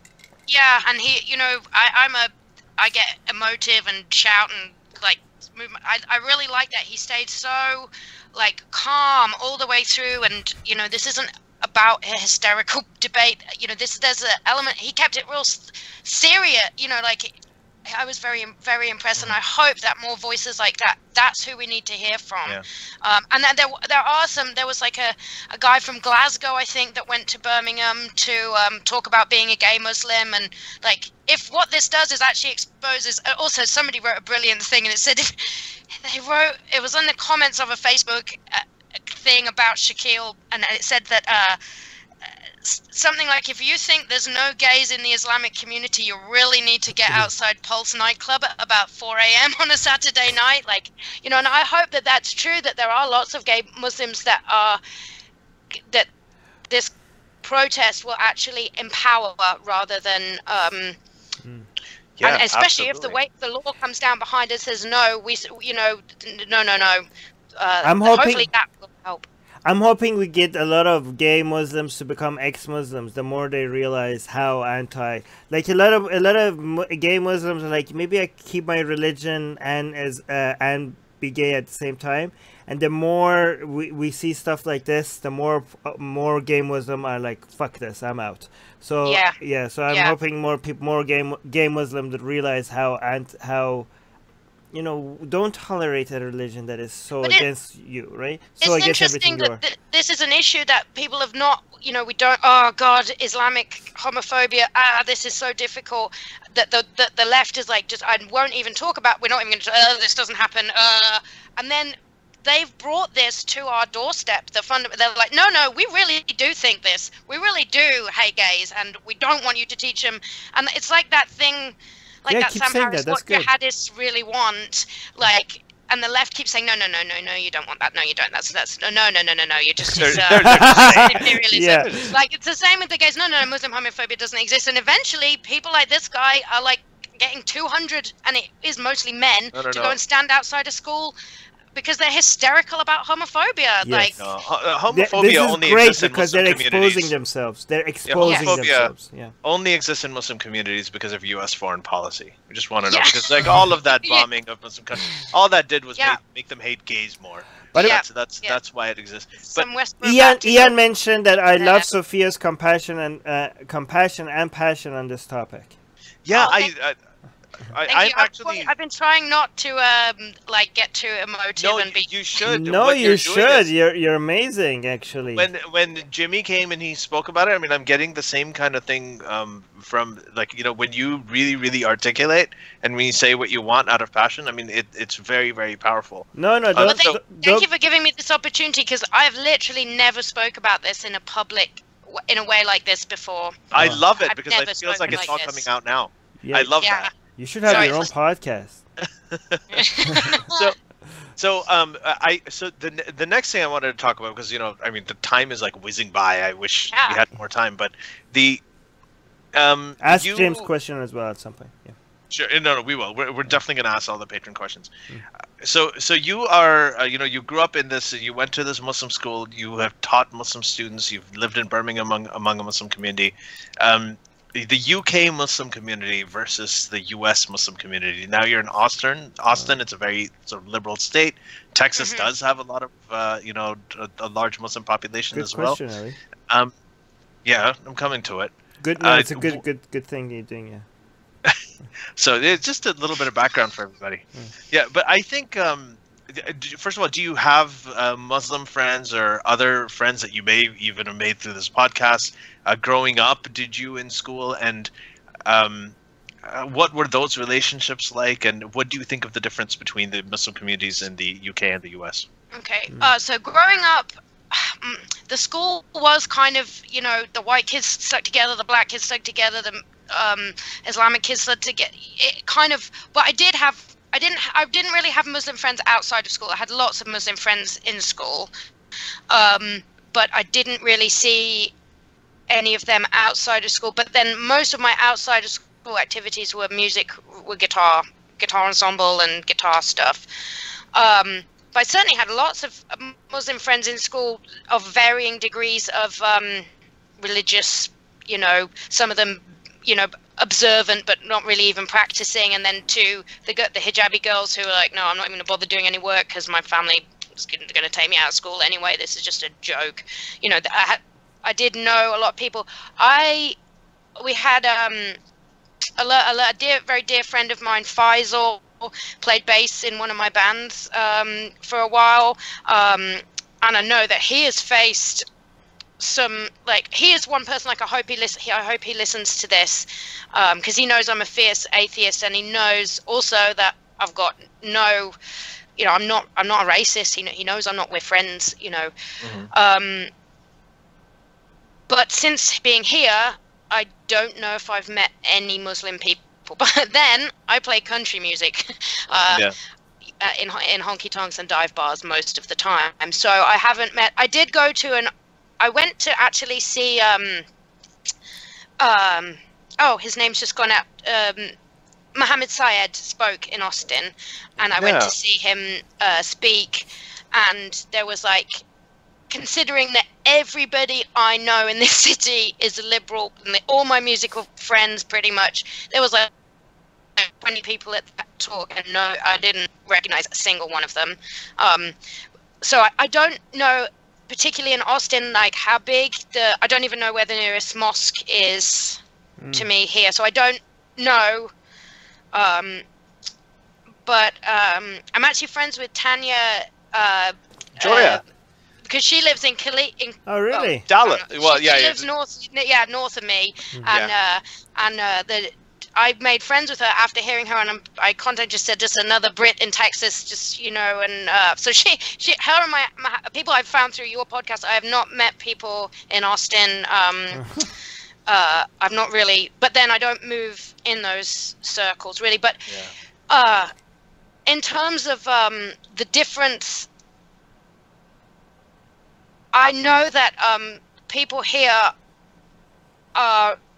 A lot of people here I just don't think have very much experience with I grew up surrounded by Islam, and I mean, God, the thing I miss most about England is Indian food, is being able to just get good curry. I'm a Birmingham girl, I come from this mixed place, and people here I just don't think come from, they're just not exposed to it in the same way. And then from what my conversation with Mohammed Syed about it, he says that there's just much that it's not as fundamental here. That what I was seeing in Birmingham, and with whole classes of little girls age 7 and 8 all wearing a hijab, and that isn't that it's more extreme in England. And I would certainly, I'm not coming into contact with Islam on a daily basis, but now I'm seeking it out and going on my computer and thinking about it that way. But I definitely keep us updated. Yeah. Okay. Oh, I will. Yeah, you should. And I'm so glad that you're taking the initiative to do this.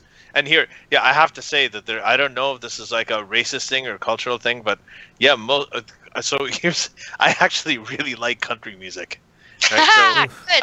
Good. And the way that I got into it, so I am a rarity because I know my wife hates it. Everybody else around me, all the brown people, they're like, "Oh, I like everything." First, before it was everything except for rap and country. Now it's like everything except for country. And the thing is, when I was in high school, I was in Riyadh, where the first Gulf War happened, 1991. So the U.S. troops came and set it up, and they didn't have any music stations on the radio, right? Saudi Arabia, but they set up a radio station for all the U.S. soldiers. So they had they used to play, it was this one station that used to play all kinds of music all the time. So I used to listen to the Headbangers thing, the heavy metal stuff late at night. But throughout the afternoon, they played country music. And I got into a lot of it, like Bronnie Millsap and like there's just a whole bunch of different things. Like this was back in the 90s.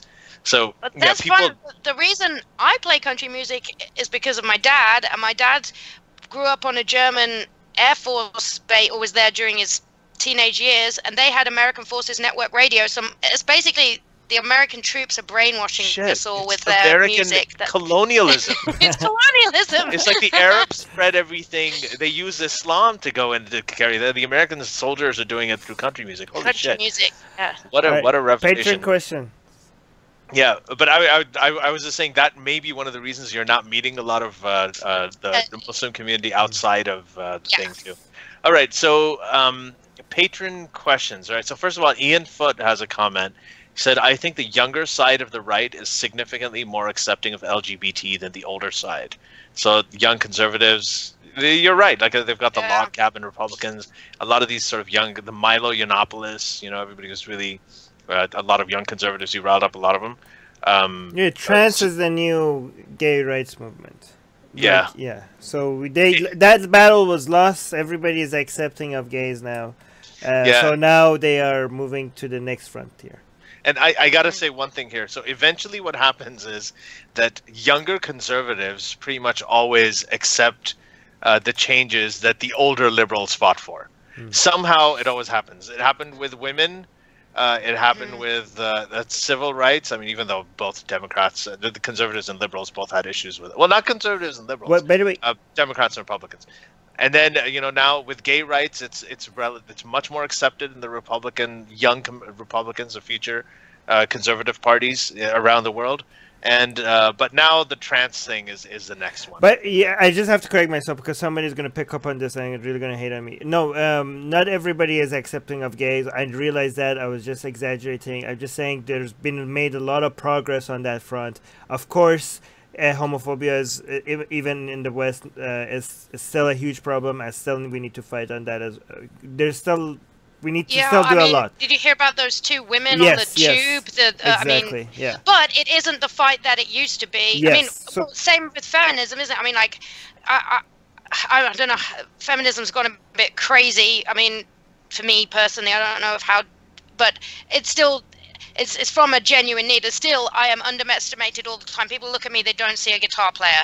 They don't. I walk into all my gigs and I'm patronized by the sound man about whether or not I'll be able to operate my own bloody equipment because there's like but am I out on the streets fighting for fundamental, well, actually they're doing their best, aren't they, with the abortion and everything, but it's I totally agree that gay, we still have to fight these fights for underrepresented, but I feel like the ex-Muslim movement is the next. I think that is gonna. It has to break open, and people need to. I mean, I don't understand. Well, yes, because of where I came from, but I seem really hip to this issue, and I keep trying to tell everybody else you don't understand. A revolution is coming. I hope. I hope so. Well, you should be our spokesperson. This is great. Yeah, I think in the ex-Muslim community, especially the free thinkers from the Muslim world, the women and the LGBT members of this community are going to be absolutely forefront, and I think this should be too. I think that's going to help a lot.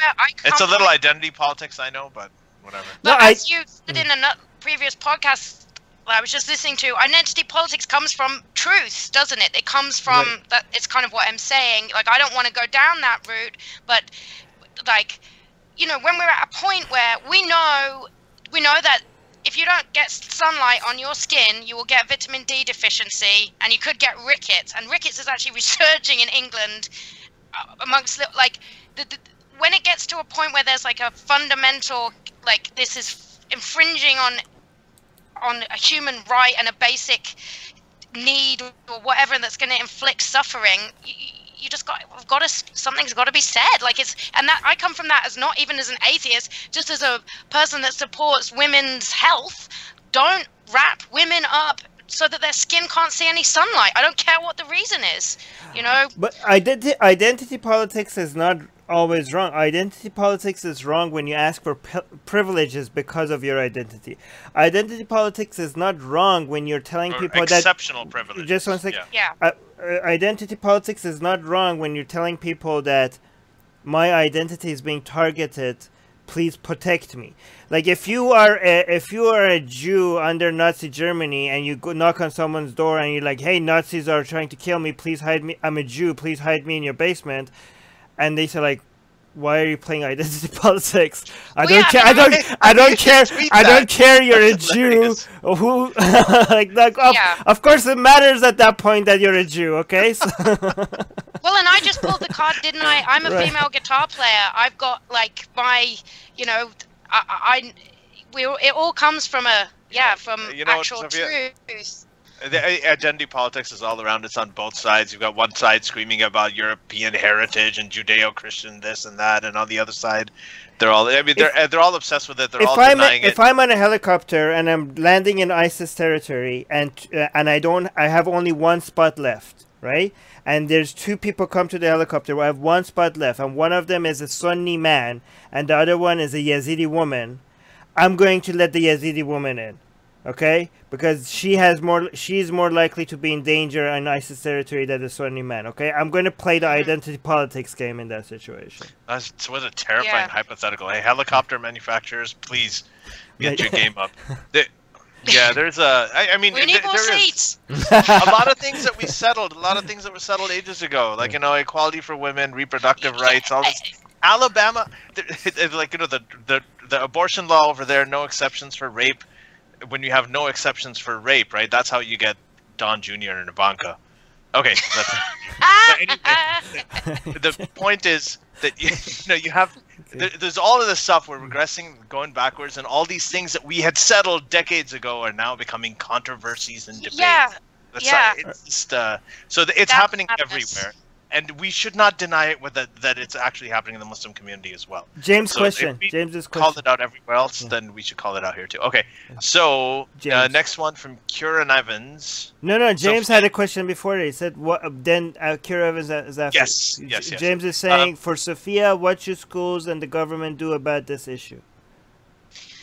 Yeah, I don't pretend to have a particularly good answer for that, but I do think that I think we should be supporting head teachers and supporting not allowing parents to bully schools into anything.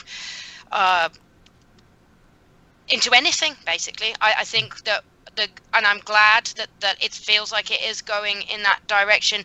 I mean, it was interesting that that lawyer Nazir Afzal said he was going to be an intermediary, and that he would talk between the parents and the school. That I know the head has said she doesn't want a big town hall type meeting with all that, like an angry mob and her having to defend us. She'll deal with them one-on-one. I mean, I don't know if there is an easy solution, but I feel like we should be supporting the school. I mean, allow them to protest. That's fine, but we should double down on no. This is the national curriculum is the national curriculum, and it's part of the curriculum that we teach equality, and that's all that's being taught here.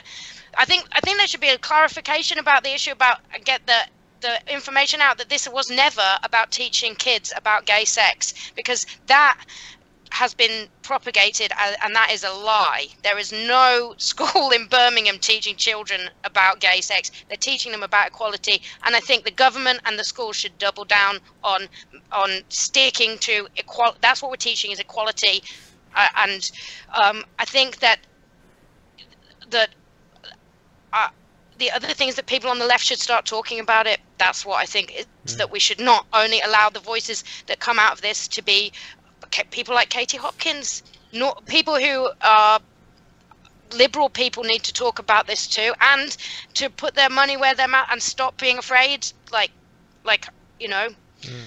being afraid of the smear. Yeah, and if we allow people like Easier Katie said than Hopkins, done, I know. yeah, if we allow people like Katie Hopkins, who's like genuinely an anti-Muslim bigot, if we allow her to take charge of this conversation, then but I mean, luckily she's on the other side now. Thank God. The second time we're thanking God in this podcast tonight. But if we allow them to take the narrative, there's a void that we've left. If we don't address this, if liberals and lefties don't address this from a position of, moral, from a position of morality and a way of, and responsibly, then there's going to be a void where these sort of ill-meaning characters on the far right they're going to address it through xenophobia and bigotry. That's how it's going to happen. Mm-hmm. It's inevitable. Yeah. The question from the next question is actually very interesting because I have an opinion on that, but I'm going to wait for Sophia to answer it first. Yeah. Kieran Evans? Yes. Yeah, so Sophia, did you see the guy outside the school that said that women were divinely created for men's pleasure? I remember that clip. Any thoughts? So just background, yes, there was a clip where they got some of these protesters, these Muslim parents outside this primary school protesting the LGBT education, whatever. And one of the guys said that, no, this is wrong. It's like women are created by Allah for men's pleasure. And that's exactly what he said. I feel like this is going to be a short answer, but any thoughts on that? I mean, I haven't seen that, but I mean, that's talking about the over-sexualization of children, and then somebody says that. Like, what? I just think, like, where do you even go from there? It's a women's rights nightmare. What, how can and did anybody pick him up on it? And like that. I mean, that's just such a no agency, no nothing. We're just here to pleasure men. I mean, I don't even know what. That's such a crazy attitude. And where are my feminist sisters going? What? You can't say that. You can't say that. I don't care if you're brown. You can't say that. Well, to be fair, that got. I can challenge you if you say it. Not that you can say what you like, but you know what I mean. Okay, I have an opinion on this because to be fair, that got a lot of reactions. A lot of that video got a lot of people were pissed that this man is saying that. That woman. For me, it's very strange that got a huge reaction because that's in the Quran. I mean, that's in the Quran. I don't understand why. Like that book, the Quran is being printed, and if I say like, hey, the Quran says that women are made for men's pleasure, for like fields to be able to spread their season. That's the whole. And men, the Quran says that men have authority over women, and they can beat them. Not that they can beat them, that they should beat them when they're not when they are disobedient. When you fear disobedience. But this guy what he's saying is nothing compared to the Quran. So why is there so much outrage over what this Muslim guy said in the street, and nothing over a book that is circulated all over the United Kingdom and people are teaching it in mosques and people are reading it? No outrage over that at all? Because deep inside, they all know it's bullshit. Deep inside, I'm telling you. There's over here also, too. I feel like either they know it's bullshit and they're avoiding it, or they genuinely don't actually know. Like you've said, a lot of people don't actually know what's in there. No, I'll tell you why I think that deep inside, they don't even know this themselves, but they know it's bullshit. And here's why I think that. Because you have the same thing that happens over here with the Christian fundamentalists. The Muslims, they know. They don't. I don't think they think it's bullshit. No. Well, a lot of Muslims know, but here's the thing. Even with the Christians over here, some guy will come out and say that, homosexuality is a sin and, gay marriage should not be allowed, like Mike Pence. And everybody comes out and they say, can you believe he said this? He said, or they'll come out and they say, well, according to the Bible, it's supposed to be between a man and a woman and homosexuality is a sin. It'll be the headlines. This is what he said. He's quoting the Bible to justify his homophobia. But they're right. It does say that in the Bible. They know it. So why aren't they calling it out in the Bible? Why are they calling out when some guy just quotes the Bible verbatim, right? Or in this case, quotes the Quran virtually verbatim. Why are they calling that out? Is because deep inside they know that they can't attack the book. They know that the book is just as bullshit as the guy, but they're going to attack the guy because he's an easy target. They're not going to attack the book because that's not proper. But they know it's bullshit. Like they at some level they can justify. They can do mental gymnastics. It doesn't matter if they think it's bullshit. The fact that are you talking about the leftists that they know it's bullshit? No, both sides, man. Everybody does this. I don't care what this is what I don't. It doesn't matter if they know it's bullshit or not. They're tolerating a book that they would not tolerate if just a random person in the street said it. Yeah. Yeah. Exactly what I'm saying. That's exactly my point. Right. You can't say that. Oh my god! And then it's just I mean, these books are full of absolutely the worst. Like, never mind as a guide to morality. Like, the stuff that's in these books is just about the worst advice you could have slaves. Right. Like, I don't know. Islam. It's just terrible. The Quran and the Hadith would not be able to survive 1% of the left's cancel culture on deplatforming and censorship, the censorship that they want. Islam, none of the Quran and the Hadith, even if you do 1% of what the left wants, the Islam would not survive that. Like, Islam would be, the standards that a lot of people on the left have will will ban Islam. You would have to ban Islam. Speech. As soon as you pass a law on hate speech, well, the first things that absolutely have to go is the Bible and the Quran and the Torah. Definitely. Yeah. Surely. Yeah. They're full of it. Yeah. It's like I saw this meme. Dead weight. Goodbye. There's this meme about someone's asking God, "Hey God, why didn't you put 'don't rape' in the 10 Commandments?" And God's like, "Well, I only had 10 spots." And he's like, "Well, 3 of the commandments are literally about you. They're just about worshiping." By the way, Jan in the live set, she's saying people don't know what's in the Quran, and then she corrected herself, saying, "I mean, non-Muslims." I see. Actually, Jan, no, your first comment was correct. Muslims even don't know what's in the Quran. Well, isn't that what Sarah Hayder said? And a lot of atheists I hear on your show, they start off saying it doesn't say that, my religion doesn't, and then the more they look into it, they're like, oh bloody hell, it totally says that and worse. Yeah. And then left with no, the more, but it's just the more you shine a light on something, and that's, I hope this is happening with this crazy situation at this school, that the more you shine a light on something, the harder it becomes to keep the bullshit up, the further you scrutinize it. So let's scrutinize it. Let's do one last question from James, right, Ali? There's there's 2 more. I think there's one from Jan. Okay, well, I don't know. Okay. So James is saying, what are your thoughts on the current state of the Labour Party in the UK? Me, I definitely am not a fan of Corbyn, and I feel like he's not real. I don't know. I guess I've become a little because I live here now. Although I have just finally got my paperwork so I can now postal vote in the UK. But I definitely feel like I can't really get behind Corbyn, and I'm from a Labour voting household, my whole life.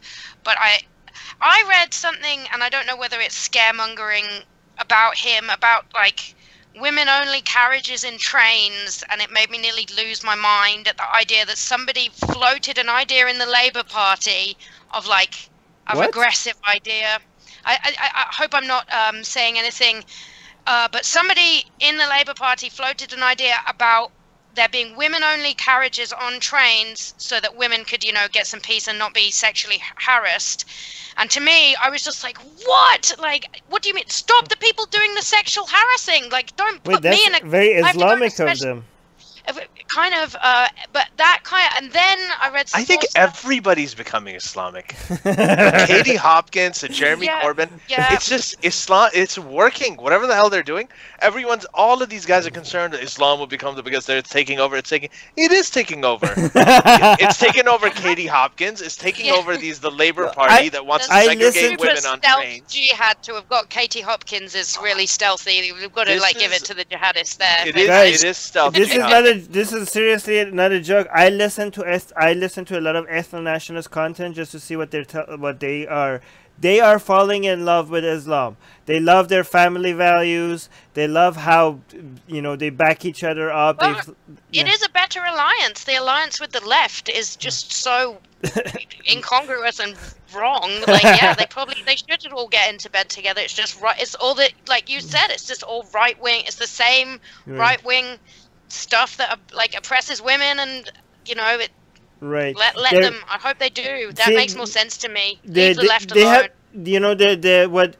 And they also have the same kind of terminology for things that they don't like. Like for what Muslims call haram, the alt-right calls degenerate. Right. The things that they don't like is also very similar.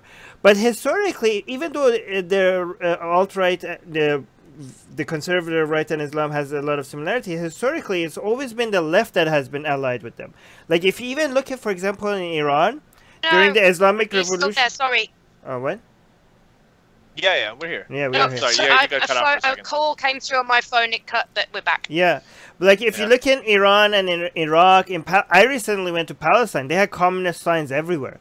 In Iran, for example, the 1979 Islamic Revolution was done by the unity between the Islamic, radicals and the communists.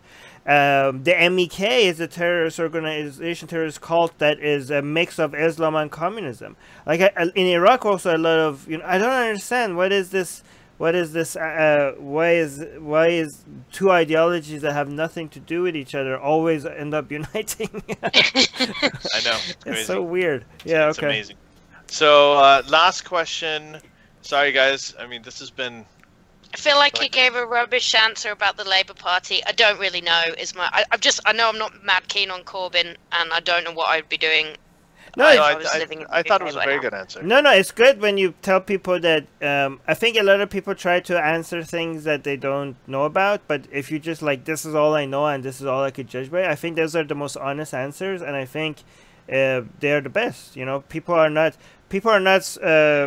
courageous enough to tell people like, hey, this is all I know about this. They always think like they have to act like they're knowledgeable about something, but you don't do that. And I think that's the best position to have. That was the first thing, the philosophy book that my dad gave me when I started. On the cover was written, "Wisest is she who knows she does not know." And like when you don't know, the best thing is not to just make up a load of bullshit. Right. To go and find out, learn more, ask questions. And exactly. I definitely kind of that's like a guiding principle for me. Yeah, I don't know about it. I'm not going to lie.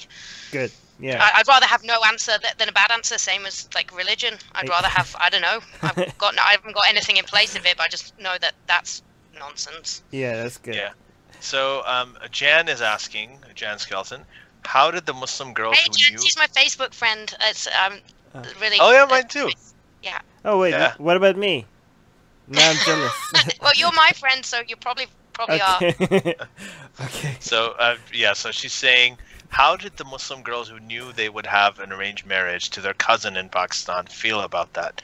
Did they express any rebellious thoughts, or did they just accept their fate? There was a lot of There was a worn down kind of acceptance. And acceptance or resignation? Yeah, like resignation's a better word, definitely. Just like there is no way to fight this. This is unstoppable. This is inevitable, and it's just what's going to happen. And I think that's what got to me, because that seems so obviously not as good as the life that I was living. It's like, why aren't and you're not even angry about it. You're just indifferent. Yeah, that is actually the most disturbing part of it. Yeah, it's terrifying. They just resigned to, in 1993 in the West, they were just resigned that all their rights to education, to live the life they lead, had just been taken away from them, and they weren't okay with it, but they just accepted there was just bugger all they could do about it. I really wish I was I was in the position of that Muslim girl where the father said that the prostitutes, that guitar players are prostitutes. I would really wish I was her for a moment. Like, wow, that's pretty impressive for these prostitutes. Like, I'm really glad. Like, who are all these prostitutes that are going and learning the guitar? Like, I'm really glad for them. This whole time, I didn't know. I haven't been using that part of my skill set. You know, I didn't. I mean, and what did that make me? She brought the guitar back to me. Am I like the pimp, like training all this army of young girls to go out? No, and be I mean, weird. who's against prostitutes having a side hobby and learning how to play the guitar? Like, what's wrong with that? They already have a pretty hard life. Let them play the guitar if they want to. You know? I mean, that's... Yeah. Anyways, that was that the last question?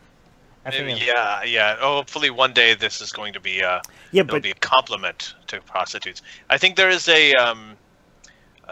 another. No, I think that's it. So yeah, everything's good. Sophia, by the way, I did hear some of your music. You're a very, very good guitar player. Oh, so, thank you very much. Yeah, if I ever need guitar lessons for my daughter, and I'm definitely not good enough yet. I'm 44 to I do teach Skype guitar lessons. I will do Skype guitar lessons. Yeah. That's fantastic. Oh, where can people find you? And now I have this fancy new headset, so I can. Where can people hire you for? Like, are you looking for more gigs? Yeah, I mean, I play all the time, all around Austin. I'm happy. My social media stuff is SJ Music ATX. That's my Facebook. SophiaJohnsonMusic.com is my website. I play all around. Yeah, if you need some backing vocals and some lead guitar playing, I'm your girl. Yeah. Yeah. Also, if you want to teach your kids how to play the guitar over Skype, also, right? So reach out to you as well. Okay. Yep. Yeah, but guys, people in the secular community, we need to support each other. This is something that the religious people have managed to really do, and a lot of people, when they leave religious communities, they don't feel like there's that much support for them anymore. So to the credit of Muslims and Christians and Jews and Hindus, this is something they do right. They look after each other. So in the secular community, we need to be able to replace that for people that don't have that support. So if you are if you are looking for something a gig like that, like go hire Sophia. Mm-hmm. Yeah. And this is can you guys hear this? Too small. I'll play anywhere. No hall is too small. Okay, that's good. Can you guys hear this at all? No. Are you gonna play something? Please don't. Oh, don't play my music. Is that what you're doing? No, don't do that. It's gonna be copyrighted or something. Like I'm gonna have to. No copyright. But so we're gonna put up all the links to it. You have a really, really good voice. So I'm watching the video. That's a Hollywood review. The 6th you performed over there with the band. Yeah, it's really good. It actually doesn't sound like. Wait, do you write your own songs? That's kind of Western swing. Yeah, I do write my own songs. Can you write something about the secular movement or You know, it's actually because I'm so passionate about it. It's something I have been trying to do for a long time. If I ever make any progress with actually writing like a good protest song, I will definitely send it to you guys. I'll work with you on it. I have a few ideas. No, don't let Ali will ruin it.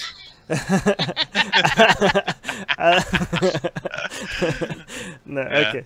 So anyway, Sophia, it's been a pleasure, and thank you. I think you're a very good speaker. When you speak out passionately, it's very powerful. I felt a little bit like my points were coming out all jumbled. I feel like maybe I should have. Our best guests always say that. What's up with that? All of our best guests keep we had if they come after and I think I didn't come through, the ones that we enjoyed the most. No, you were amazing. This was great. Your passion just shows, and it's just wonderful. And we haven't had this in this context, all of the elements to this, not just the LGBT protest, the Muslim homophobia, how to deal with that, the lefty righty thing, the regressive left thing, the differences between the communities, all of these topics. How do white atheists discuss this? All of these topics are so relevant. We haven't really had a show where we discussed all of that with somebody who's been in your position with your experiences. Right. So, I mean, I think that this was a very, very important episode. Jen, thank you. Yeah, go on. Mm-hmm. Oh, that was it. Just thank you. Thank you for having me. Jen is saying thanks. Jen is saying thanks, guys, and Sophia, you are fantastic, and thanks for speaking out. Thank you, Jan. Kira Kieran Evans is saying, yeah, thanks, Sophia. Hopeful, hugely enjoyable discussion. Mike is saying, thank you, live long and prosper. And Shantaram is saying, thank you, Sophia, so informative. Thank you so much. no. I'm definitely, as a first foray into actually doing, speaking about this. Oh, look, Ali's getting a guitar out now. Oh, my goodness, what were you in for? Okay, we're done, guys. Let's go. Oh no. No, I saw that Telecaster hanging on your wall in the back, so I was gonna show you this one. It's a little dusty. Oh. Nice. There you go. That's a Telecaster. It's not a racist question. Is it an American one? Yeah, it's made in the USA. Yeah, that's a good. Yeah. That's a good one. Trump would love this. Wait, is that an there you go. anti-British racist comment? Huh? Is that anti-British thing to say like? Well, they're made in different places, and the Mexican ones and the Korean ones. Everybody wants an American-made one. Okay. It probably is racist, isn't it? There we go. No, it's not. I was just kidding. Of course, it's better if it's American. No, this is American made. Right. This is American made. And it was expensive too, like really, really expensive. Right. So I actually rented this thing, and then I just rented it for a couple of months to record an EP. And then after that, I liked it so much, I didn't want to give it back, so I just went out and I bought it out. So it's just got a beautiful sound. I'm fully in support of people owning multiple guitars. Yeah. By the way, I for love the it. people that are listening and not watching this, she has a lot of guitars in the background.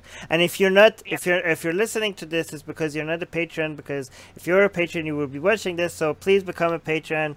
A link is in the description, and join us live or watch. Smooth. That was real smooth. Very smooth. Yeah, so our patrons Yes. get to access the video discussions instead of just the audio, right? So huge incentive. Yeah. But some people are just patrons just because they want to support the show. They don't care what version they get. So thank you to that as well. I'm a patron and I listen a lot in my car. So I'm not watching. But I've been a patron for a while now. You should do it. Everyone, go do it. Support the good work that's being done here. Thank you so much. Sophia. Thank you. All right, I'm going to stop streaming. That's great. Anyway, so we're going to stop. We'll see you guys next time. See you Bye-bye. guys. The secular jihadists have been made possible thanks to the Illuminati and the covert support of Israel and the CIA. That's what we have been told, but we haven't received our checks yet. If you like what we do, please support us. Share the podcast with your friends. Write and tweet us with topic and guest suggestions. Or head over to secularjihadist.com and give $1 or more for exclusive access to live video. Have your questions read and answered on the air, and more. Till next time, may the flying spaghetti monster be with you.